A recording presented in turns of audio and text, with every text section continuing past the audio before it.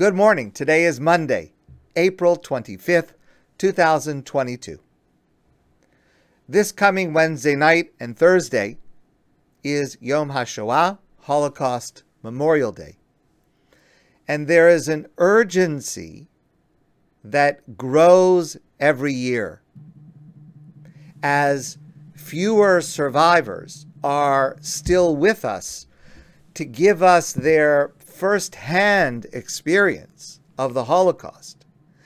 And not only to give us their experience, but to simply be heroes that we honor and respect in person. That is becoming more and more difficult to do. And this story helps to express how we should rush to do so to those amazing survivors who are with us, thank God, and to have the privilege to be in the presence of such a hero, and to give a bit of an insight in what we should feel in the presence of someone like this who survived the Holocaust. So this story was told by Isaac Stephen Hershkopf, who grew up in the 1950s in Washington Heights. Washington Heights is a neighborhood in the northern part of Manhattan. And at that time, and still is to a certain extent, but much more so at that time, was the enclave of the German Jewish community, Washington Heights. And when he grew up there, he remembers when he was maybe 4 or 5 years old, he asked his mother what seemed like an innocent, straightforward question. He asked her, "Mommy, when do I get my number on my arm?" Because he just grew up with all of the adults around him having a number tattooed on their arm. And he assumed that, it was maybe at your bar mitzvah, maybe when you graduated from school, there's some, rite of passage where everybody gets a number tattooed on their arm. All the adults around him. They would go away for the summer to a summer area where many people in their community went to. They all had tattoos on their arm. No one was embarrassed about it. No one tried to cover it up. It was a fact of life. So he just assumed at some point he too would have a tattoo number on his arm. Ironically, when he was growing up, there was also no Yom HaShoah. The commemoration that exists today of the Holocaust was not around then.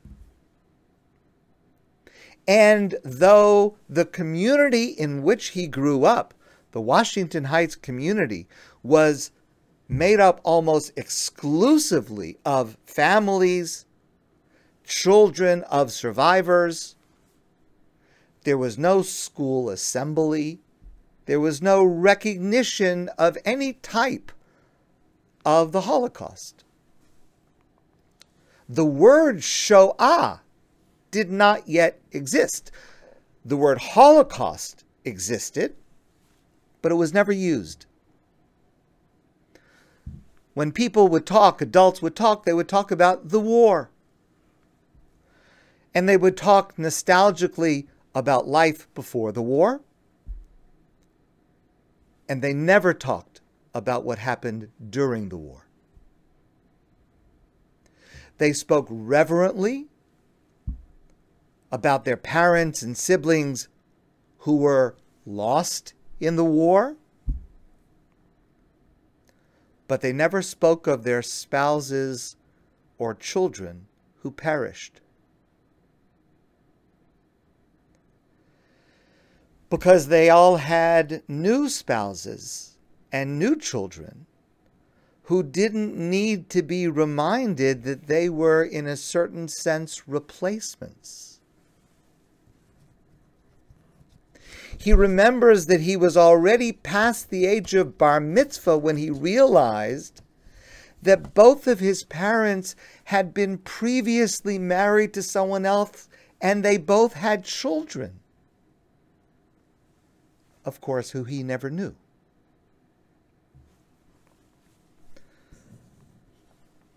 He finally came to realize that not every adult was a survivor, as he thought when he was growing up.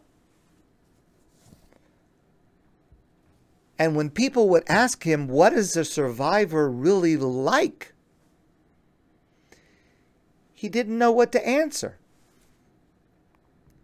There was, and I'm making up these names, there was a Mr. Silverberg who sat close to his family in the synagogue, who was very kind, always had a nice word for everyone. There was another gentleman, a neighbor, whose face was always in a scowl and always looked like he was about to be upset with someone. Now, years later, he became a psychiatrist, Dr. Hershkov. And in retrospect, as a psychiatrist, he could understand those different characters and personalities. But who really defined what it meant to be a survivor? And he says he learned the answer from Rabbi Moshe Feinstein. Rabbi Moshe Feinstein, I've spoken of him to you many times before, was the greatest authority in Jewish law during his time. He passed away maybe 30, 35 years ago.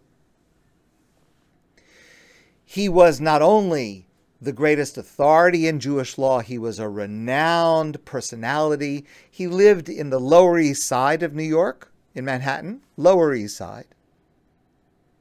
Renowned for not only his genius, but his kindness, his sensitivity, his humility. His works on Jewish law are followed to this day by hundreds of thousands of students and followers. And among so many, including myself, he is simply known as Rav Moshe. Rav Moshe, that's it. The great Rabbi Moshe Feinstein. Now, Hershkov says that the closest he ever got to Rav Moshe Feinstein was when he was in high school. He attended Yeshiva University High School, where his teacher was Dr. Moshe Tendler, Rav Moshe's son-in-law. And of course, Rabbi Tendler would speak glowingly of his father-in-law, as would all the other teachers speak glowingly. So he was raised with this idea of Rav Moshe Feinstein, the greatest scholar, the greatest leader that there was. And then he tells the following story.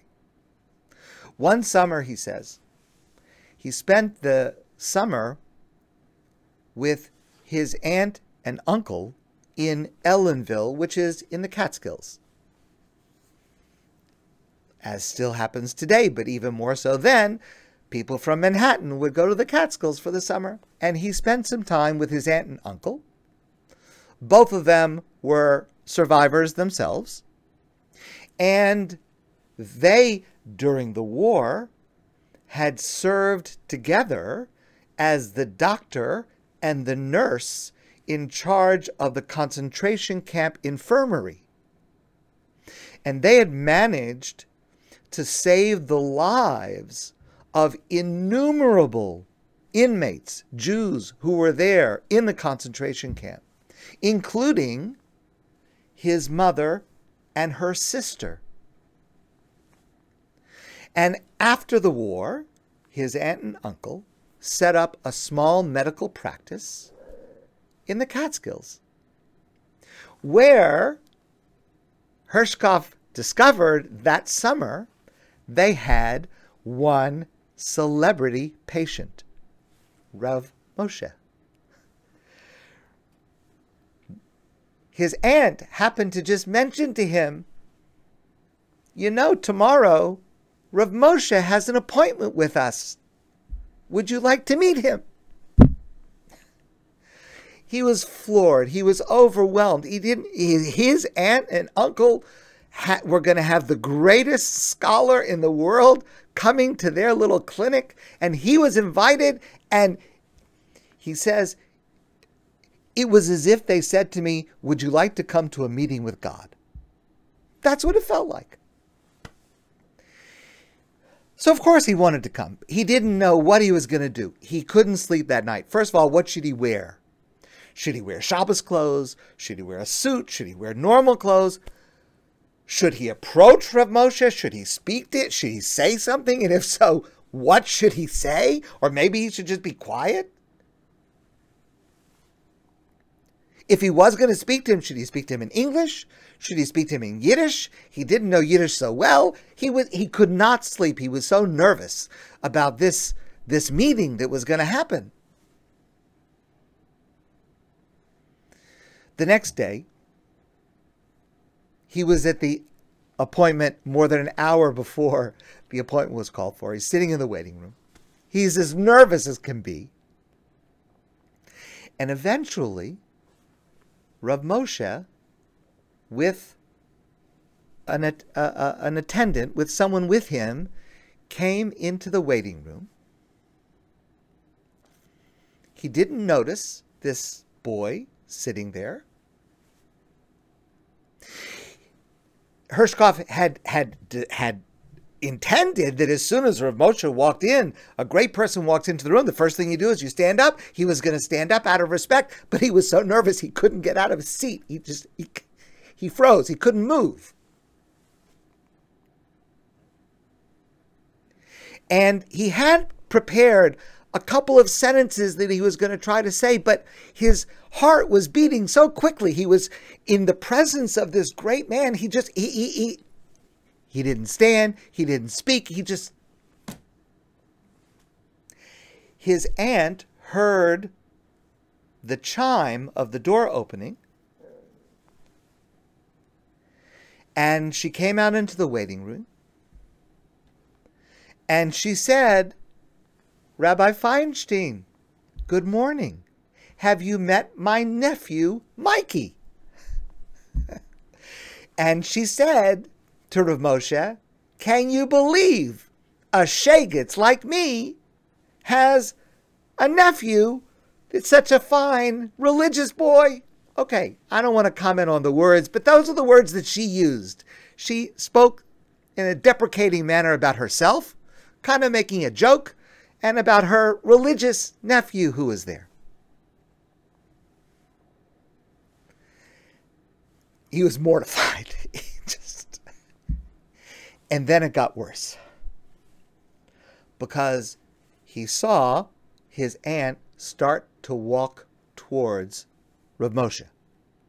Now, surely his aunt knew not to shake his hand, that he did not shake hands with women. I mean, she had to have known that. And she did not shake his hand. She kissed him on the cheek.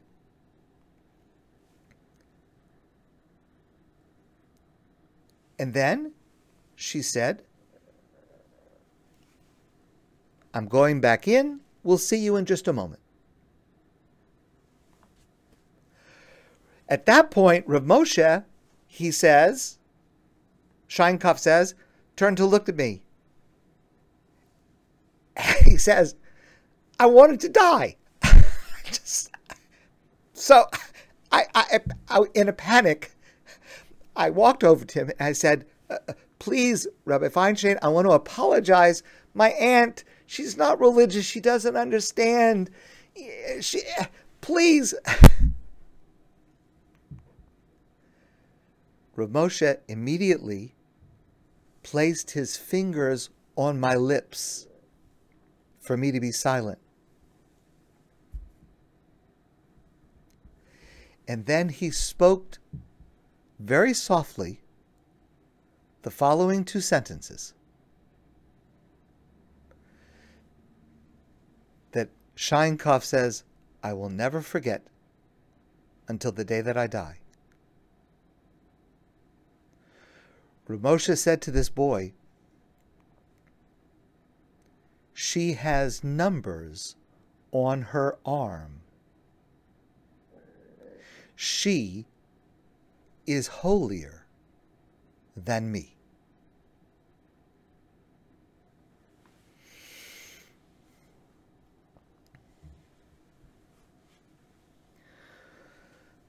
We need to try to find the privilege to be in the presence of those individuals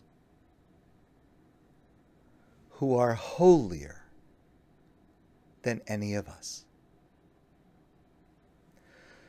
My friends, I want to wish you a great day, and I look forward to seeing all of you soon in person.